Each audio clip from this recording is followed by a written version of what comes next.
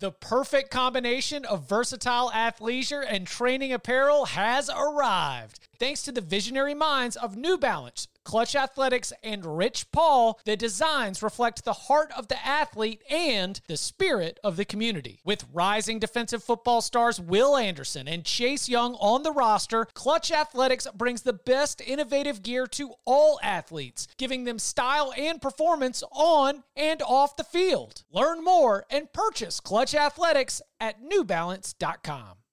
The all-new Hyundai 2024 Santa Fe is equipped with everything you need to break free from the dull work week and embark on an adventurous weekend with your family. The all-new Hyundai Santa Fe's features ensure that you can take on any adventure. What kind of features? Well, how about the available H-Track all-wheel drive so you can take on the dirt trails and kick up some mud? Or the standard third-row seating so your whole family can experience the thrill together? How about available dual wireless charging pads so no one gets stuck in the great outdoors with a dead phone? We're always trying to think about those great spring and summer getaways, but with a car like the Hyundai Santa Fe, anywhere can be your next adventure. To learn more about the all-new Hyundai Santa Fe, go to HyundaiUSA.com or call 562-314-4603 for complete details. Learn more about the all-new Hyundai Santa Fe at HyundaiUSA.com or call 562-314-4603 for complete details.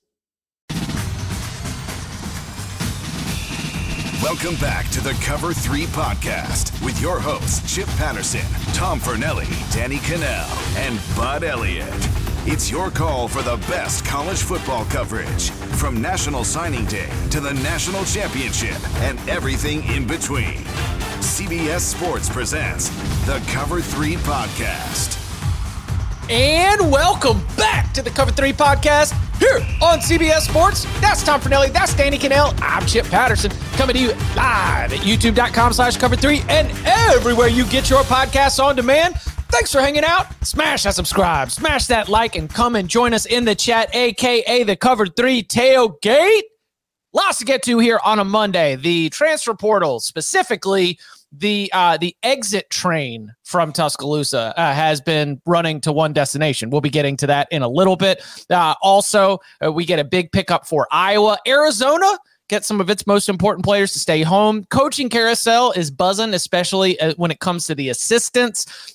And it looks like, as the NCAA has been going around and, handing out a little notice of allegations here, notice of allegations there, they are just now coming around on what they believe to be potential violations due to NIL. Florida has a little bit of a case on its hand tied to the Jaden Rashada recruitment. But we begin with an interesting conversation. Danny, we said, who would be the greatest, portal, non-quarterback portal addition.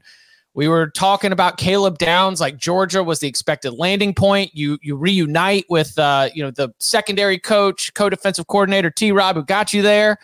And goodness gracious, he joins the juggernaut that Ryan Day is assembling in Columbus.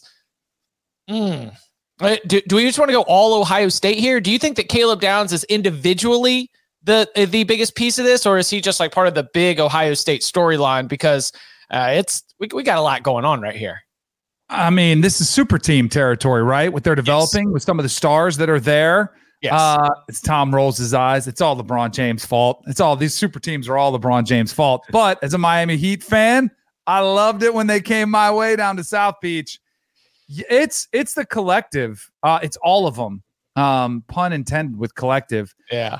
This is just the latest in the moves they've already been making. And now it seems like Will Howard is an afterthought. Like Will Howard's like a side piece in all of this. When Quinshon Judkins coming, Caleb Downs, you already mentioned, we didn't even talk about Julian Sayin, who's going to add some depth to that quarterback room. It is off the charts what they're doing. This is the all-in move. I think this is the blessing in disguise for whatever reason. And Bill O'Brien, we haven't even got, there's so many changes. This absolutely 100% is Ohio State going all in, saying it is beat Michigan. It is win the Big Ten. It is get to the national championship or bust. There is no question about it, which I do think puts added pressure on Ryan Day as much as there already was. this is more pressure on him. Yeah, they're all in. They have to win next year. And it's I wrote about this last week. It's you look at the situation. I mean, we talked about how Ryan Day was on the hot seat after losing to Michigan last year, but then they still came within basically a field goal of probably winning a national title. Because I think if Ohio State gets past Georgia, considering what Georgia did to TCU, there's a good reason to think they would have beaten TCU the following week. But didn't happen. So hot seat coming into the year, you lose to Michigan again. And then not only do you lose to Michigan, you have to go watch them win a national title. And maybe it's better for them long-term, because as we've seen with the work they've done in the portal, they clearly, somebody got a fire lit up under their ass to go donate some money to help get some players to bring into this roster to give them a better chance of competing and beating Michigan next year and winning a national title. But I think the moves they've made are outstanding. I think Caleb Downs is a great player, and I think you throw him onto that defense, which was already very good, and getting a whole lot of key players back already. And it's going to be, right now, early running for best defense in the country next season. I think Ohio State has to be your favorite for that spot, although I think Georgia will give them a rudge, and I think Michigan's defense will still be pretty good. But on the other side, what's different?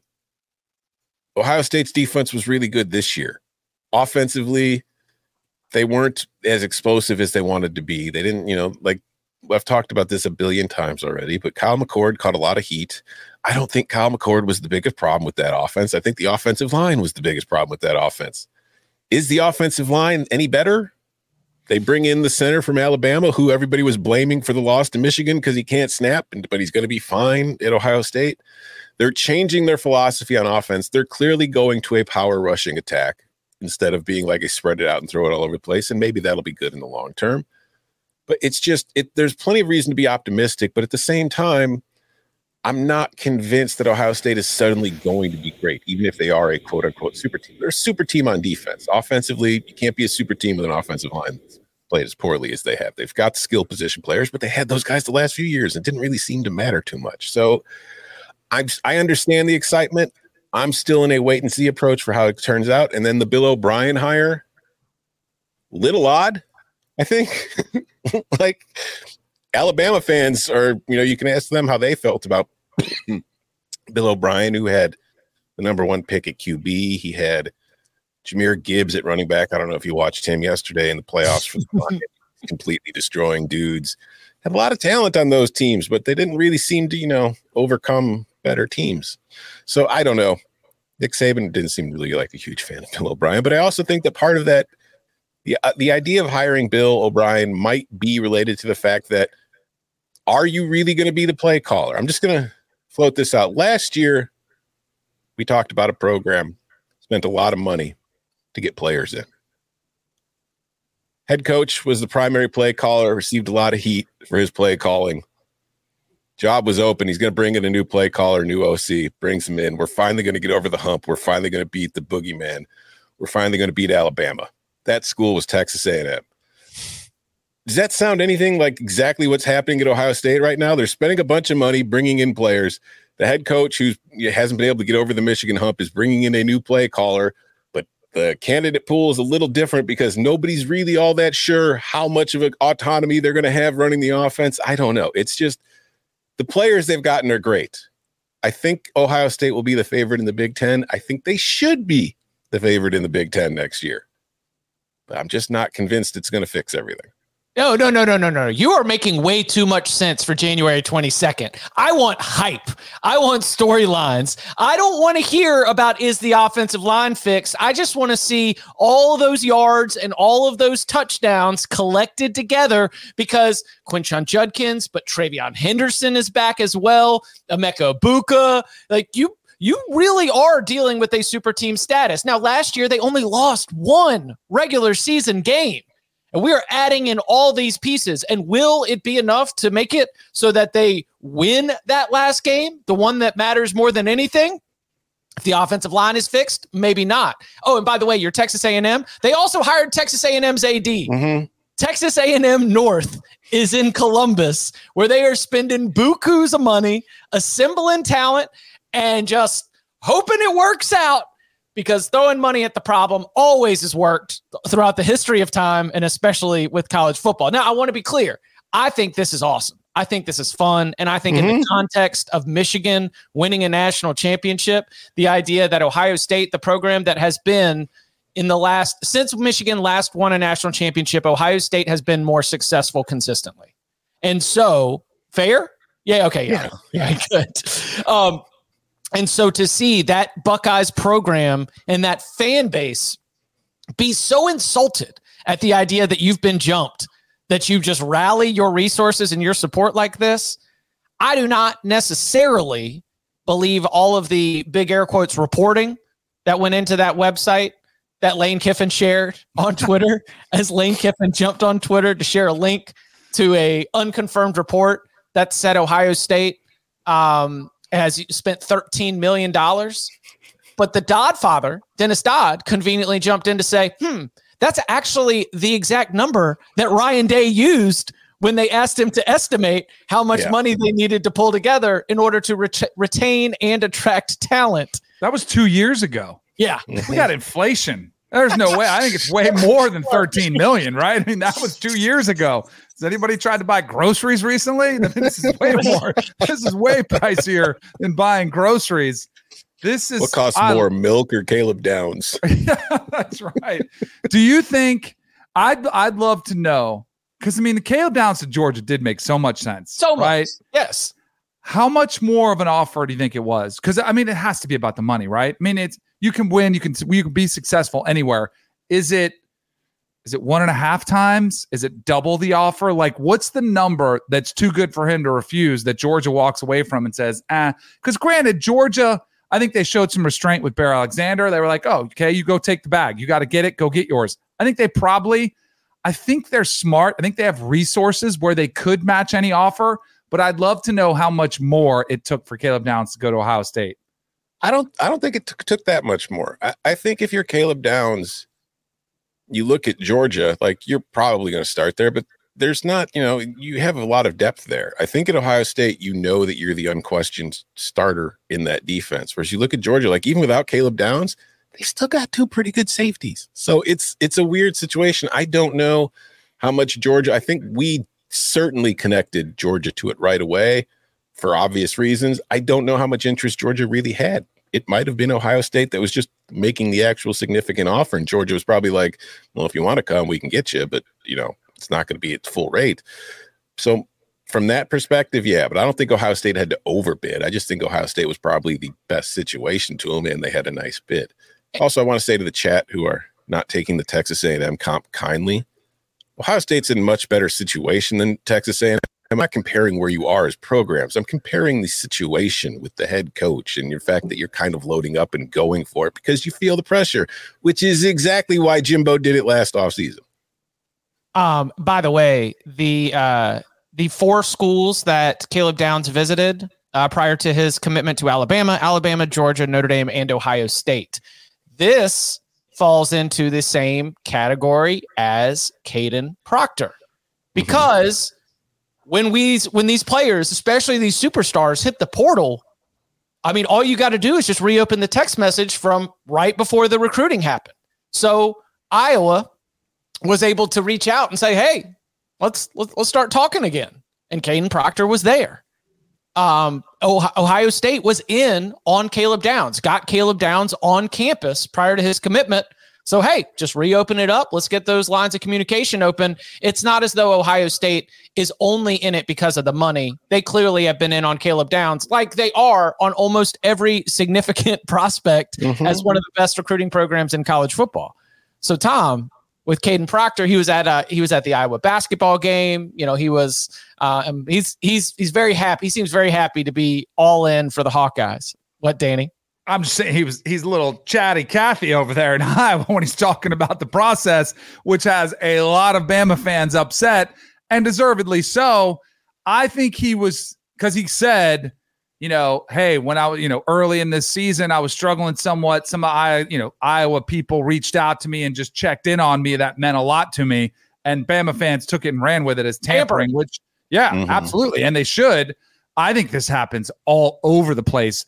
And this is the difference where in the 90s, you turned down a school, they'd be like, screw you, like curse you out because you didn't choose their school. Now it's stay in touch. We'll see you. And then there's always that you want to keep all your doors open. So there is zero surprise that, anybody from Iowa would have kept a positive relationship with Kadyn Proctor in case something just like this happened. Yeah. I mean, this is the reality of the situation. This is why it used to be you'd recruit a kid, he would go to the other school, and then the coaches at the other school were like, well, F him. We're done. Whatever. Screw that kid. Go to hell. Now it's, all right, hey, that's a great choice. We're very happy for you. We're very proud because, in the transfer portal, there's always a chance to get him to come back. So, you don't burn bridges with recruits. And the fact that the kid is from Iowa, has friends on the Iowa football team, and knows the coaching staff pretty well, of course. It's like it's not like once you commit to a program, you're not allowed to talk to your friends and family anymore, guys. It happens. As for the football aspect, I mean, it's huge for Iowa because that offense needs everything it can get. But the fact of the matter is, we've spent a lot of time making fun of the Brian Ferentz situation and just making fun of Iowa's offense in general. But you'll notice in the last few years, one of the things that Iowa has always done well is develop guys. And they're still developing them really well on the defensive side of the ball. Lucas Van Ness was an early first-round pick last year. They're still sending guys to the NFL quickly.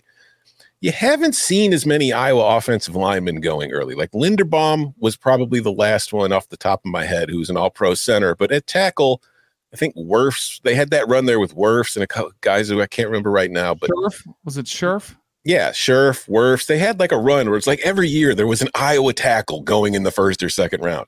Haven't really had that as much. And I think getting Proctor back is good because the way that they do play and the way that they're going to continue to play even without Brian Ferentz, it's not like Kirk Ferentz is going to go run in the spread and throw out 5 receiver sets and all that stuff. They're going to be the same team. And the way that they play, they are reliant on having a good offensive line. So getting Proctor to come back and play and be on that offensive line elevates the entire unit. So it is huge for them. And it's going to be now we just wonder who the hell is actually going to be calling the plays because it is January 22nd and Iowa still does not have an offensive coordinator. It's just going to be Brian. It might be. Oh, no. No, it can't be. It will not Guys, be. I mean, we had it listed, we put it up on the website. We followed all of our state, as a state school, we've got to hit all of our benchmarks for this state employment process. And we just think that Brian's going to be the best candidate for the job. I mean, let's come on down. Who says no? Who says no? I had Hassel. I was talking to Hassel this morning about this. Chris Hassel, our Iowa expert, all things Iowa. When do you start to panic? They don't have an offensive coordinator? Yeah. And he was like, well, they already are in Iowa, and I would expect them to be too. I mean, Paul Chryst turned him down. I thought it was a good fit, thought it could have worked, but I get why Paul Chryst may not want to go there. I think in another couple weeks, you're starting to get a little bit panicky. Yeah. And I think maybe you're going to have to go with somebody off the radar. That's a little bit, but who fits that? What younger off the radar coordinator is going to want to go play with, somebody over you saying, we don't want, let's tone it down a little bit. Let's run it. Let's, slow it down. Let's not get too wild and crazy. Cause to your point, that's not what Kirk Ferentz is looking for. He's kind of looking for another Brian Ferentz philosophy, somebody who's going to play complementary football. That's what he's looking for. Good defense, run game, complementary football is what Kirk Ferentz is looking for. Tommy Rees is available. Doesn't make sense. He is available. He doesn't make sense as a fit for what Iowa wants to do. He throws the ball a lot. So I don't have. I wasn't planning on going into Iowa's offensive staff, but you know what? I'm very happy we're here. Is there anybody on that staff that they could promote internally? Because that's the other thing is the longer this goes, that it's I don't know. We're just going to promote somebody, and now a GA is going to be an on-field coach. Probably. I mean, I'm guessing at this point that's the direction we're heading. It's going to be an internal promotion, but I don't know. It's one of those things. It's you probably should be panicking if you don't have an OC in place by the time spring practice starts here soon. But at the same time, if you're Iowa, do you all right, so Cade McNamara is 25. What if Cade is the quarterback and coordinator? Yes. We haven't had a player coach in a while. I know. I think I wish you hired Luke Getsy. Okay. Cade McNamara, quarterback coach, Kirk. I know Kirk Ferentz is a big fan of the podcast. So Kirk, that's our recommendation from the Cover 3 search committee, is that you just let Cade McNamara, with all of his wisdom and experience. I mean, you're talking about a Big Ten champion right there in Cade McNamara. That's right. Let him be the coordinator and the quarterback out there for the Hawkeyes in 2024. What if you just tried something a little different? Just a little different. Maybe go outside the family. Just a little. You don't have to go air raid, but just maybe bring in somebody who has the ability to play complementary football, but actually complement the run game with a passing game. What if? Maybe throw the ball on first down once in a while. But don't you think not only philosophy, but also talent at wide receiver could be keeping people from taking that job? I mean, Bud's always been all over that. Like, look at the lack of production. It's hard to recruit that position. So I think that's an issue too. But it is not the most desirable job out there, even though the money is going to be very good. If you're going to take an OC job and your hope is that you can use it to springboard yourself somewhere else, I don't think the Iowa offensive coordinator job is the one you're looking at saying that's the one where I could make my mark. Yeah, Bud's got that really cruel joke where he asks you to pick out your favorite reception from a wide receiver because there's only like 12 of them when we get like 8 games into the season. You know what? Listen, Michigan didn't throw to its receivers that often either. Like, Iowa has made a living for decades throwing to its tight ends. A lot of NFL teams still make a living throwing to their tight ends and having complementary receivers. Find somebody who can do that. There are plenty of them out there. Coming up on the other side, we will stay in the portal buzz as we acknowledge, look, Alabama's not just losing everybody. They're also beefing up that roster too. Kalen DeBoer has a big part to do with that. And from the coaching carousel, a little bit more on Bill O'Brien. Ken Niumatalolo shows up at San Jose State. And I think the carousel, for now, might be calming. We'll get into all that and more next. Did you know that while over 60% of Americans dream of starting their own business, less than 20% of them take the first step? The reason? Building a business is tough. Taylor Brands is simplifying the business journey. From launching and managing to growing your business, Taylor Brands isn't just another tool. It's your online business partner from launch to success. With Taylor Brands, building your dream business becomes an effortless experience. Their comprehensive platform guides you through every step, ensuring you have everything you need in one place. From LLC formation to bookkeeping, invoicing to acquiring licenses and permits, and even setting up your bank account, Taylor Brands handles it all seamlessly. And our listeners will receive 35% off Taylor Brands LLC formation plans using our link, taylorbrands.com/CBS Sports. That's TAILORBRANDS.com/CBS Sports. So start your business journey today with Taylor Brands. Okay, picture this. It's Friday afternoon when a thought hits you.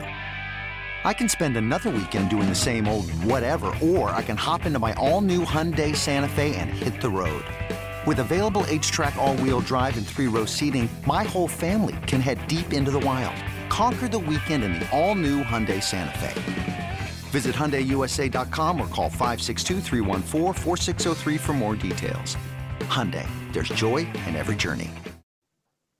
That's so good. It's weird seeing Danny in a commercial while we're doing a show. I'm so jealous that I wasn't there for that photo shoot. I wasn't. No, I'll be in Vegas. I'm mad I didn't get the photo shoot treatment where they look like they got the glamour shots going. Joe Musso and Tommy Tran. I'm jealous. Joe and Tommy were made for that photo shoot. Yes, they were. That's honestly, I don't know which decision maker decided those are the two we're sending. That's one Connecticut, one. Joey Florida, was just already there, so fantastic stuff. I am very fired up. Danny, of course, as he just mentioned, will be a part of the CBS Sports HQ coverage from Las Vegas for the Super Bowl. I'll be excited to be dialed into it. So we talk a lot about some of the portal action, Caleb Downs, Julian Say, and Caden Proctor leaving Alabama, but Alabama's also getting some arrivals as well. So let's jump on into the portal.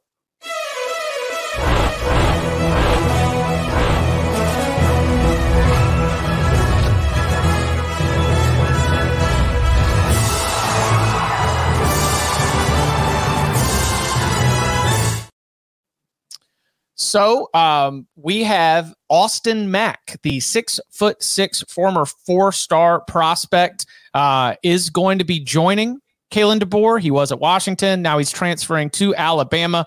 He joins a group that also includes Jeremy Bernard and Parker Brailsford.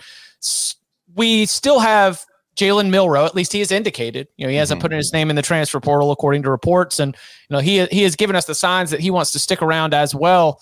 Tom, what do you think about what Kalen DeBoer is able to do with Mack and also just sort of restocking some of the pieces as that depth chart does have some holes from where it finished at the end of this year? Well, I mean, I think overall, if you're Alabama, first, you're happy to get these guys because you've lost so much. But overall, if you look at the talent that is left compared to what's coming in, I don't really think you can compare because we've talked about earlier in the show, Caleb Downs, a 5-star player, might be the best safety in the country already. He left.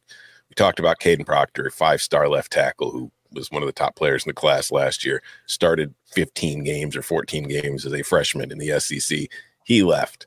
Now you're getting in Mack, who was a backup QB in Washington, Bernard, who was like the 4th or 5th receiver, and Brailsford, who was a starting center. So it's hard to say you've upgraded. But the good news is you have upgraded at center because this was the Washington offensive line did win the Joe Moore Award. And while I thought Michael Penix had a lot to do with that, the 3 players on that line who I thought were plus value were the 2 tackles and the center. And now you have that center and you're going to have him for a while. I think he's a very good player. So that's an upgrade. Bernard, I think, is talented. He knows the offense. He comes in, he'll be useful. And I think Mack is, I've never seen the kid play, but from the people I've talked to, there are optimistic reasons to think this kid can be, he's got the size, he's got the arm. He's a very much a prototypical quarterback prospect, but he's probably not somebody who you expect to come in and start right away. But I've been told he could compete for the job. It's not as if I know we had the whole Jalen Milroe renaissance last year and it was the great story, but you also saw the limitations again when it came to the playoff game. With the way Kalen DeBoer has typically run his offense at Washington, Michael Penix was mobile, but Michael Penix also had an incredible arm and was just, a very good passer. Jalen Milroe is not the passer that Michael Penix was. And if DeBoer wants to run more of the same kind of offense he ran at Washington and right away, then you could see Mack compete and push for that starting gig, or you could see Milroe take a step forward once he gets, developed in that kind of system. So it'll be interesting. The quarterback situation in Tuscaloosa is a lot more worth paying attention to now that Mack is in town. Oh, I think this is great news. Somebody has to take a massive step forward. And you would think it would be Jalen Milroe, but if they want to compete again for SEC championships, he has to take a massive step forward. I thought this, even if Saban had stayed, he needed to take a step forward as a passer, a quarterback who goes through the reads. We knew he was a dynamic runner.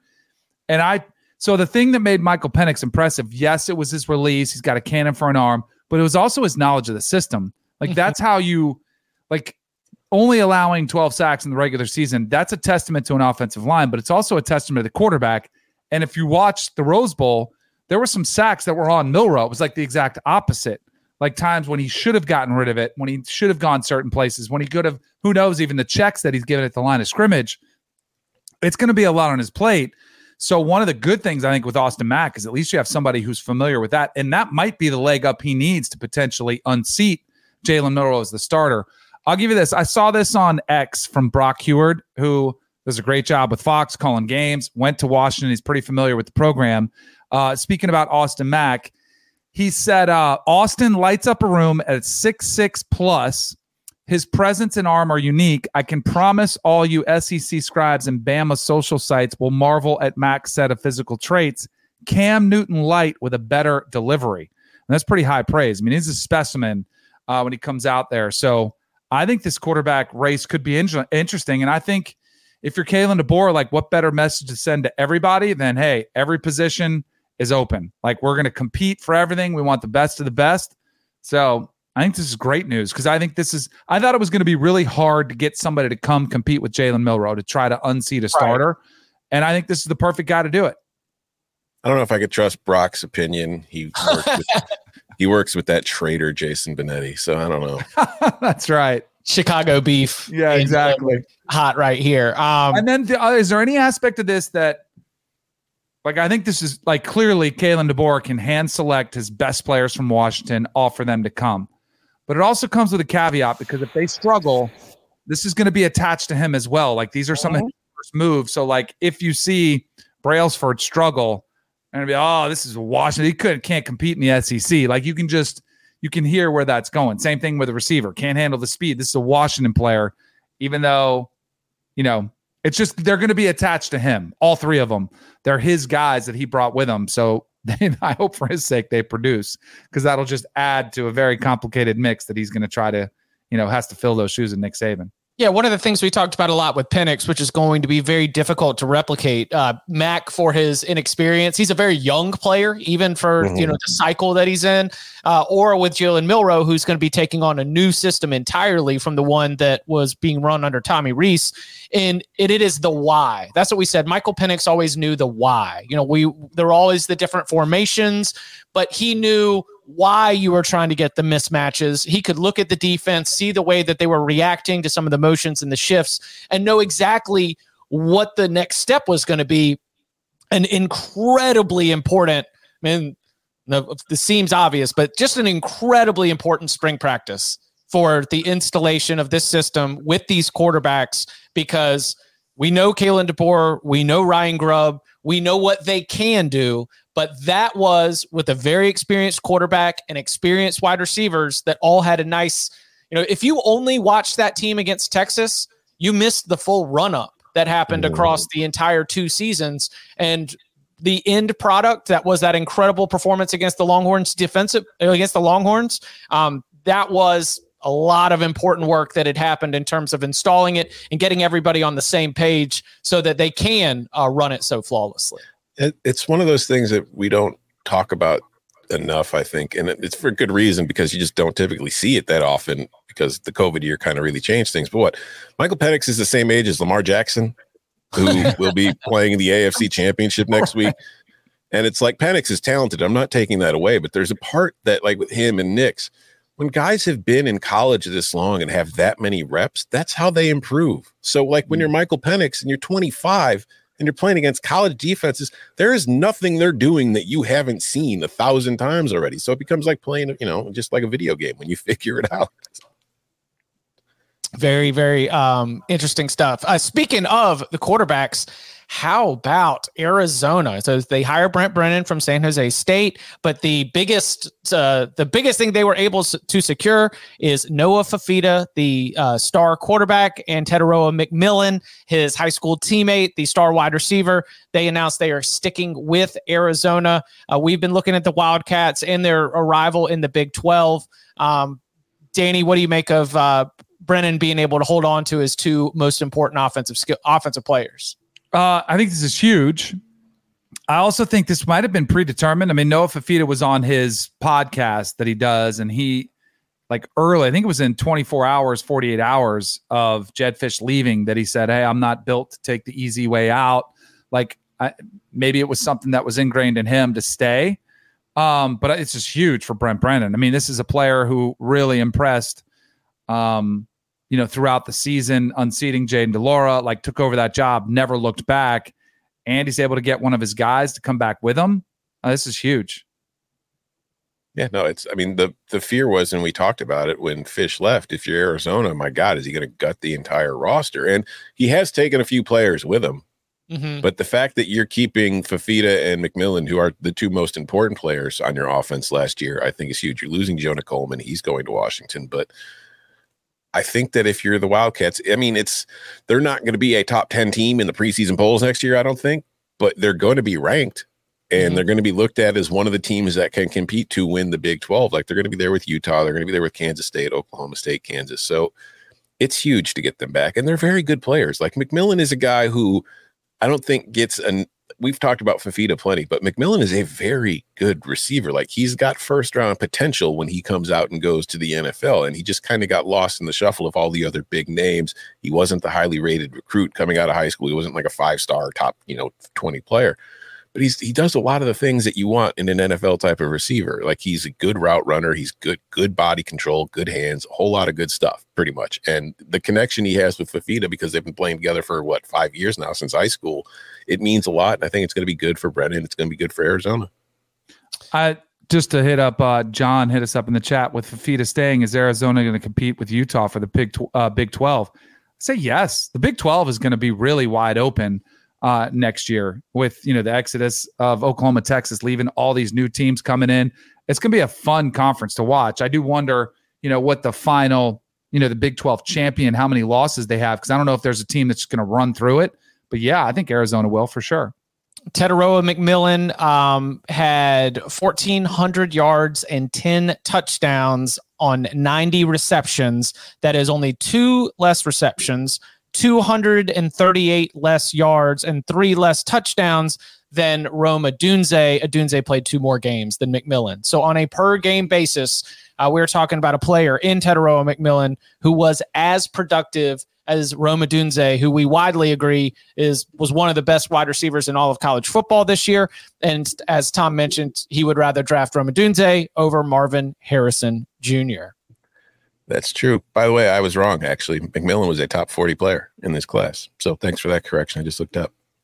All right. I didn't realize he was that highly rated. I knew he was a 4-star. I didn't think he was that high. I've read people got scared. They weren't sure how to say Tetaroa.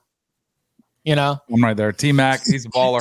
I tell you, McMillan's doing great out there. You know what it is? He went to Arizona. He wasn't hyped up by the Bud Elliott SEC hype machine. You know how that goes.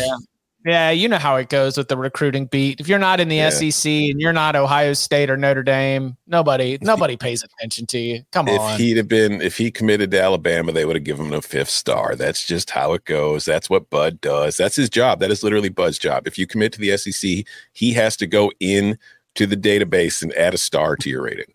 Hey, on a real note, I am interested. One of the things that I'm interested about Austin Mack, and this pops up in every recruiting cycle, he is one of the players from that cycle that our friends at 24/7 Sports were higher on than the composite. Like whenever, and I picked that up from Barton, be like, yeah, like sometimes we got to stand on the table, and when we're right, we're really happy about it. We beat our chest. We try to make sure that we're not just going to bend to whatever the consensus is. That is a player who, according to Austin Mack, who according to the composite, outside of the top 200, the 16th best quarterback in the class at 24/7 Sports, number 73 overall prospect, 8th best quarterback in the class. So 24/7 is a little bit higher on Mack, and so I'm very interested to see how that plays out as he gets an opportunity with Kalen DeBoer at Alabama. Coming up on the other side, the coaching carousel in terms of the head coaches. Calm for now. Keeping an eye on you. But the assistant coaching carousel in full swing. We'll get into all that and Florida's NCAA issues next. This episode is brought to you by Progressive Insurance. Whether you love true crime or comedy, celebrity interviews or news, you call the shots on what's in your podcast queue. And guess what? Now you can call them on your auto insurance too with the Name Your Price tool from Progressive. It works just the way it sounds. You tell Progressive how much you want to pay for car insurance, and they'll show you coverage options that fit your budget. Get your quote today at Progressive.com to join the over 28 million drivers who trust Progressive. Progressive Casualty Insurance Company and Affiliates. Price and coverage match limited by state law.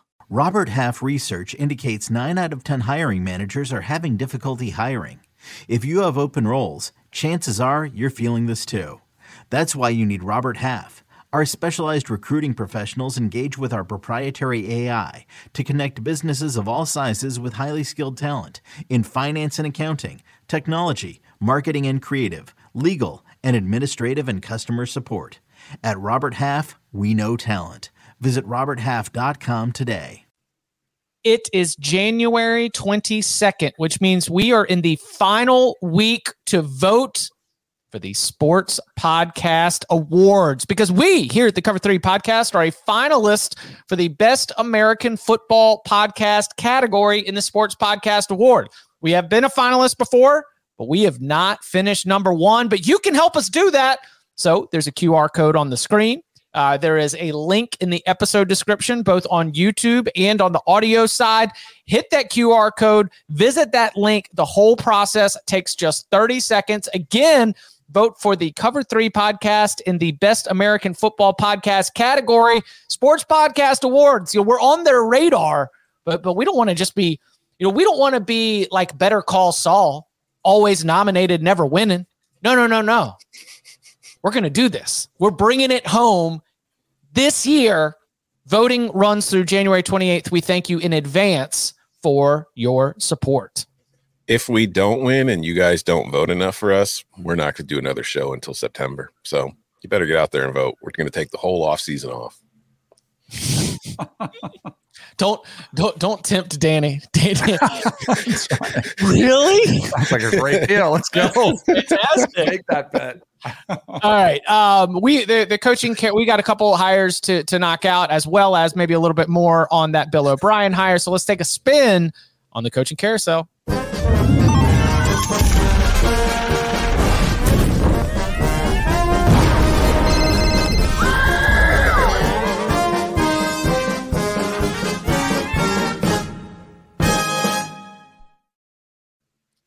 So we mentioned it a little bit earlier.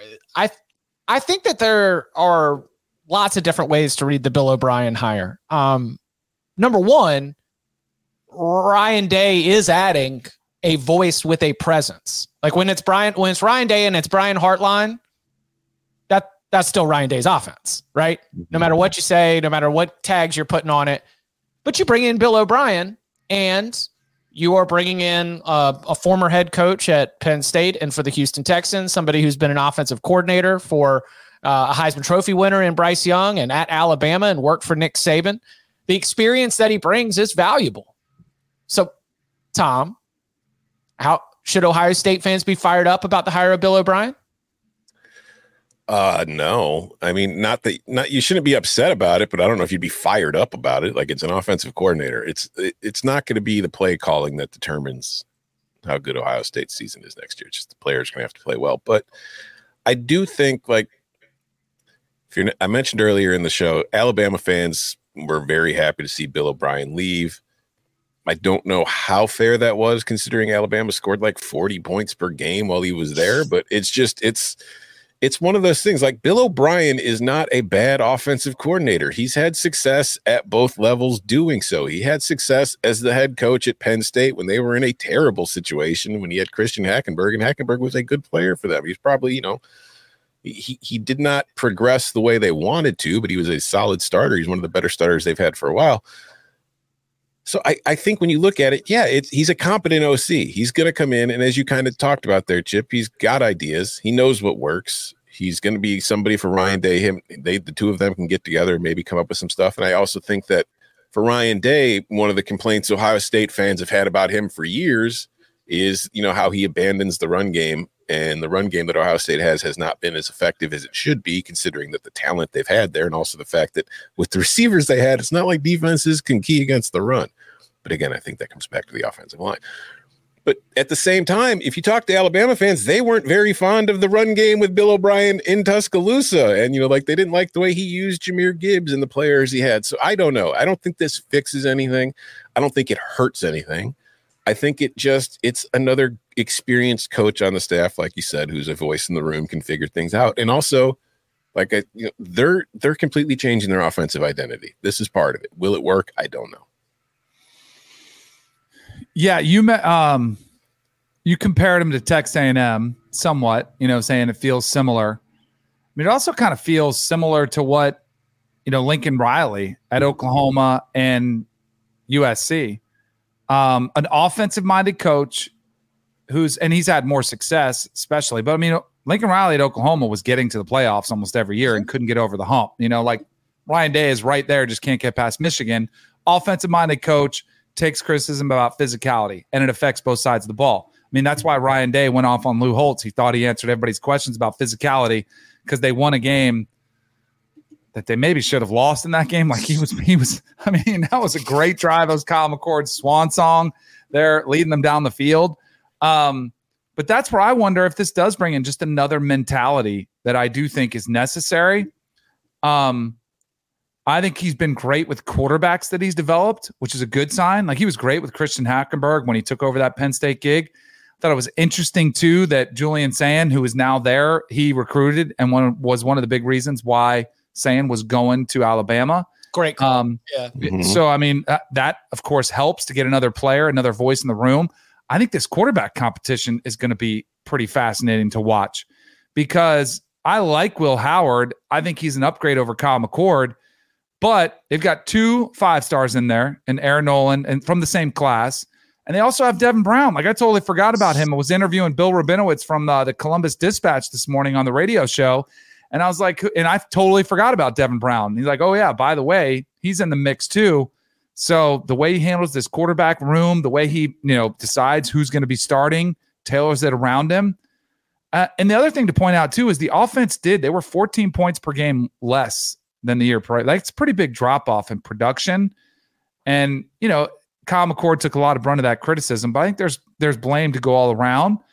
So I give Ryan Day credit for kind of self-scouting and saying, all right, here you go. Let's try something new. Let me focus on being the figurehead. Maybe part of that is establishing a culture that's more physical. I like this comment from Buckeye01. He says, he's our new Kevin Wilson, someone who has the pull to tell Ryan Day to run the ball when Day wants to pass. Right.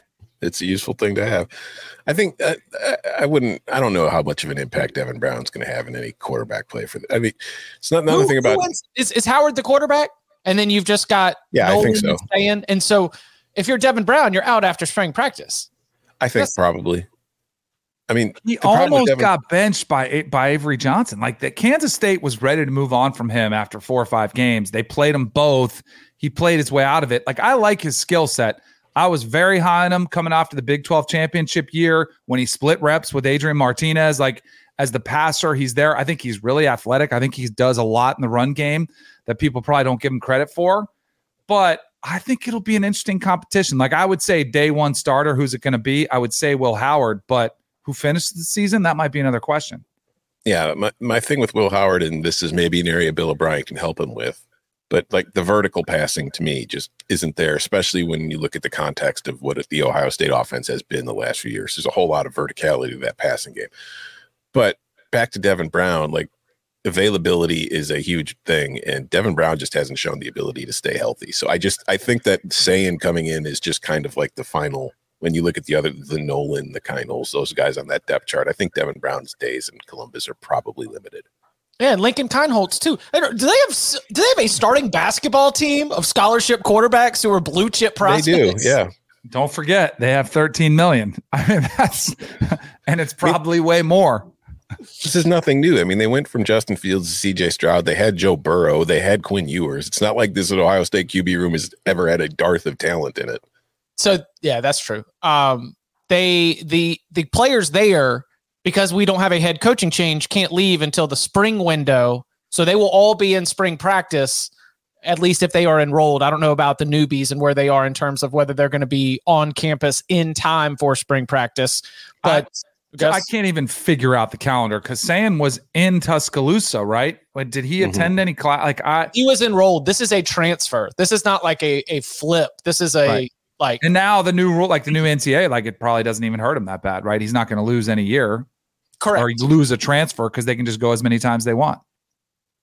Ooh. So with that, that's what I'm wondering, because they did have that ruling that kind of flew under the radar with basketball where they challenged the multiple, transfer one. I think the NCAA threw in the towel. I think these guys are going to be able to transfer as much as they want. There is something I don't know. I'll have to find this out. If he can compete in the spring, because there is something about the same calendar, like the school calendar. Mm-hmm. I don't know if that prohibits him from actually I would be shocked if he's not out there competing in the spring. You know who should be on the roster in the spring? Because they got to replace a couple linebackers. The woman who knocked over Caitlin Clark, that was a hit right there. She should be getting a shot to walk on and play linebacker. She's a violent finisher with the ball carrier. Tommy Eichenberg to the lady who knocked Caitlin Clark to the floor. But it wasn't that hard of a hit. I mean, it was a pretty good flop too. Oh, let's get into it. Hey, did y'all do that on the radio this morning? Flop or not? Caitlin Clark going down. Yes. Oh, we spent an hour on it for sure. That's why we had Chris Hassel on. Remember, Hassel's our expert on all things Iowa. So good. All right. Other headlines from the coaching carousel. We remember that former Navy head coach Ken Niumatalolo landed as a staffer for Chip Kelly's UCLA program. Well, now he is back to being a head coach. He takes over after Brent Brennan leaves San Jose State. Tom, do you think we're running the option at San Jose State? We're not running the option at San Jose State. That was included in the original report when Thamel first reported it. What was that, on Friday or Saturday? I think is when it first started coming out. They will not be running the triple option at San Jose State, which is probably. How bummed are you? I mean, I'm pretty bummed, but I also think that San Jose State is not a program where you really need to run the option. Like, they've had success the last few years doing what they're doing. So I think Niumatalolo is taking over as the leader, and I think he's a good person for that, considering he was the head coach at the Naval Academy there for a while. But they're going to bring in an offensive coordinator. They're going to run a similar offense. It's just this is a head coach hire. This is not a coach with a system hire who you having to come in to run it because you need to compete and he can bring it in. This is just somebody that they want at the head of that program, who also maybe they feel like isn't going to leave if other jobs come open. Maybe Ken Niumatalolo. He was at Navy for a while. He was happy there for a while. He almost took the Arizona job until Khalil Tate put the kibosh on it. But I think this is a long-term hire. Director of leadership was his title. There we go. At UCLA. You're better to lead your program than the director of leadership. He is the all-time winningest coach in Navy history. There's also his ability to recruit, and I've covered some San Jose State games. They do have a pretty good Polynesian presence. Like, they're able to pull some of the Hawaii, just he'll be able to recruit that, which will be huge because those dudes can contribute. And that's probably a challenge to recruit to San Jose State historically. So, yeah, I like the hire. I think he is a good figurehead at this point of his career type of hire. I was surprised, though. I thought maybe he would want to run that system. But there's no doubt he'll be able to hire and fill out a pretty strong staff. Yeah, a lasting image after Ken Niumatalolo was fired at Navy was around Christmas time, all these photos of all the active Navy players at his house. Yeah. For the holidays. I mean, that is somebody who his bond with his players and his team, that is not just like from the script of the Naval Academy. That is somebody who really does a great job of connecting with his players and being able to build out a culture that resonates in the locker room. I'm excited to have people like Ken Niumatalolo leading college football programs because I think the sport's better for it when we've got people like that around. He got Navy's football program got devastated by COVID. The restrictions. Remember, they weren't allowed to what was that first game of the season? BYU. Yeah. And they got drubbed. And he was, afterwards, we talked to him on the show and he was like, we weren't even allowed to tackle in person. Like, they were trying to. It was a mess, and those restrictions carried on a lot longer at Navy than it did at a lot of programs. And then when you're a developmental program and you lose 2 years of development, I think it really, really devastated Navy's football program. He's a good coach. So Ken Niumatalolo was the director of leadership at UCLA, and UCLA head coach Chip Kelly popped up in the news cycle over the weekend. Our friend Jonathan Jones, NFL insider for CBS Sports, says multiple sources tell CBS Sports that UCLA head coach Chip Kelly has been mentioned as a possible offensive coordinator by multiple head coaching candidates this cycle, and multiple teams have started due diligence on the former Eagles and 49ers head coach for their potential offensive coordinator vacancy. So, why? If you're Chip, Right. Why? Why if you're Chip? Oh, makes a ton of sense if you're Chip. What is because you're going to get fired? No, not even that. Because we all know Chip loves recruiting. Chip loves glad handing with the boosters. That's what Chip loves more than anything. Big Ten program. Why would Chip want to go and just call plays somewhere and not have to deal with any of that other stuff? That doesn't seem like Chip Kelly at all. What's his pay cut going to be? 75% reduction? Like, seriously, I thought it would be cut in half. It's probably worse. He's going to play for 25% of what he's making now to just. So here's the thing I think about Chip Kelly. If he could just hold on, because I do think it's becoming more transactional. I think in a few years, who knows when it's going to come, it's going to be all transactional where you don't have to ask for NIL. You don't have to worry about building relationships with high schoolers and kissing their butt and showing up in a helicopter, which is right in Chip Kelly's wheelhouse. If he could just hold on till then, the problem is with the uncertainty, I think this has to do more with maybe an exit strategy for him. Like, there was already rumblings that he was going to be out. Mm-hmm. So he is set to make $6.1 million in the 2024 season. Yeah. I mean, make them buy you out. Don't leave right now for an offensive coordinator job. Yeah, I don't think it's going to happen. I think that would just be a very strange financial decision. So he's probably talking to coaches and being like, yeah, I mean, after this, that might be something to do. And then these coaches are going to interviews and they're like, and who would you have on your staff? And these coaches are like, what if I could get Chip Kelly? Huh? Right. What if I could get Chip Kelly? And a lot of these young coaches who are interviewing, that's the one thing they lack is experience. So then what better to bring on a guy with head coaching experience who's a name brand, say, yeah, this guy can help me, through this process. It makes a lot of sense. Maybe it's Harbaugh who's going to bring him as OC and Jim's just trying to open 2 Big Ten jobs at once. Jim Harbaugh, head coach, Chip Kelly, offensive coordinator. Could really be magical. Mm-hmm. I'm sure it would go great. I'm sure every team meeting is just perfect. What is your guys' latest thoughts on Harbaugh? Because there was a text thread going around on the Cover 3 pod that something was going to get done one way or another. And then we got nothing over the weekend except Jim Harbaugh rooting on the Ravens. Like, what? Are we any closer to finalizing this thing? Latest report is that he's got another interview this week with the Falcons. A second interview with the Falcons after Belichick did a second interview with the Falcons.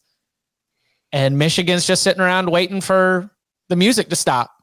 Like, all right, when you're done dancing. Offer's on the table, right? We know their offer is strong. We know it's a really lucrative offer that's going to have some protection in it for any discipline.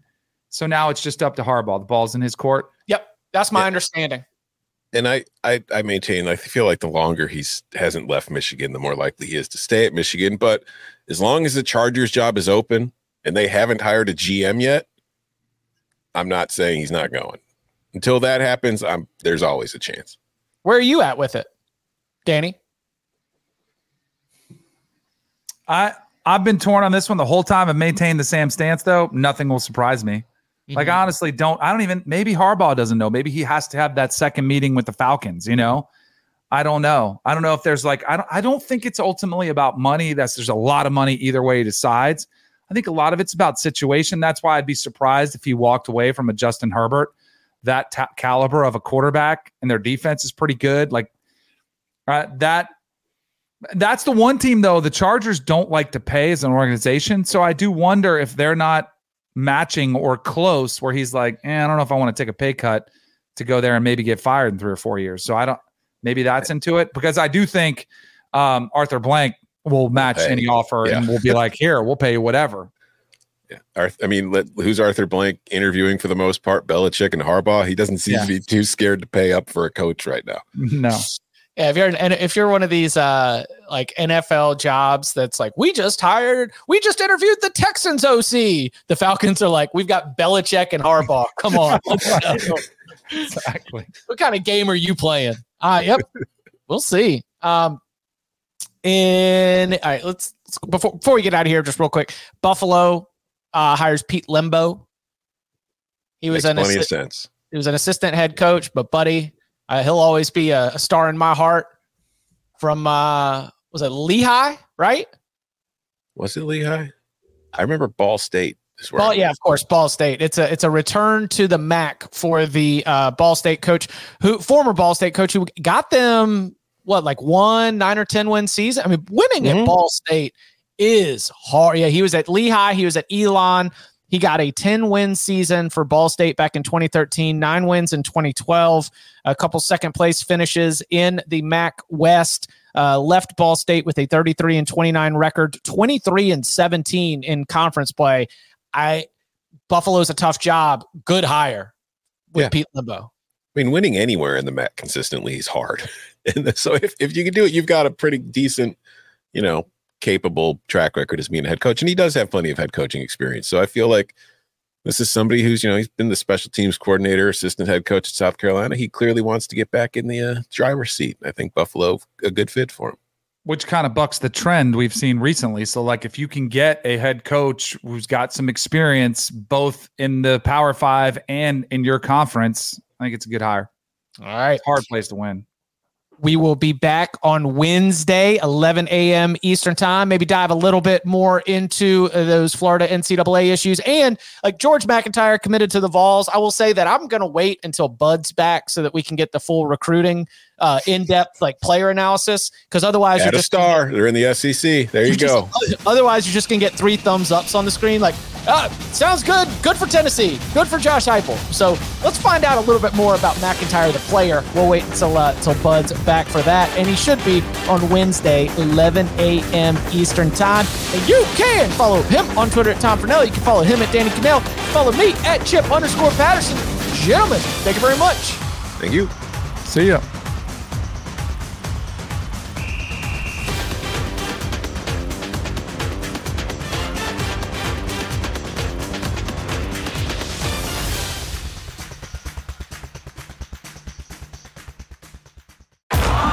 Streaming on Paramount Plus. You ready, Bob? Well, all right. Audiences are raving. Bob Marley is electrifying. It's the feel-good movie of the year. You dig? Bob Marley, One Love. Rated PG-13. Now streaming on Paramount Plus.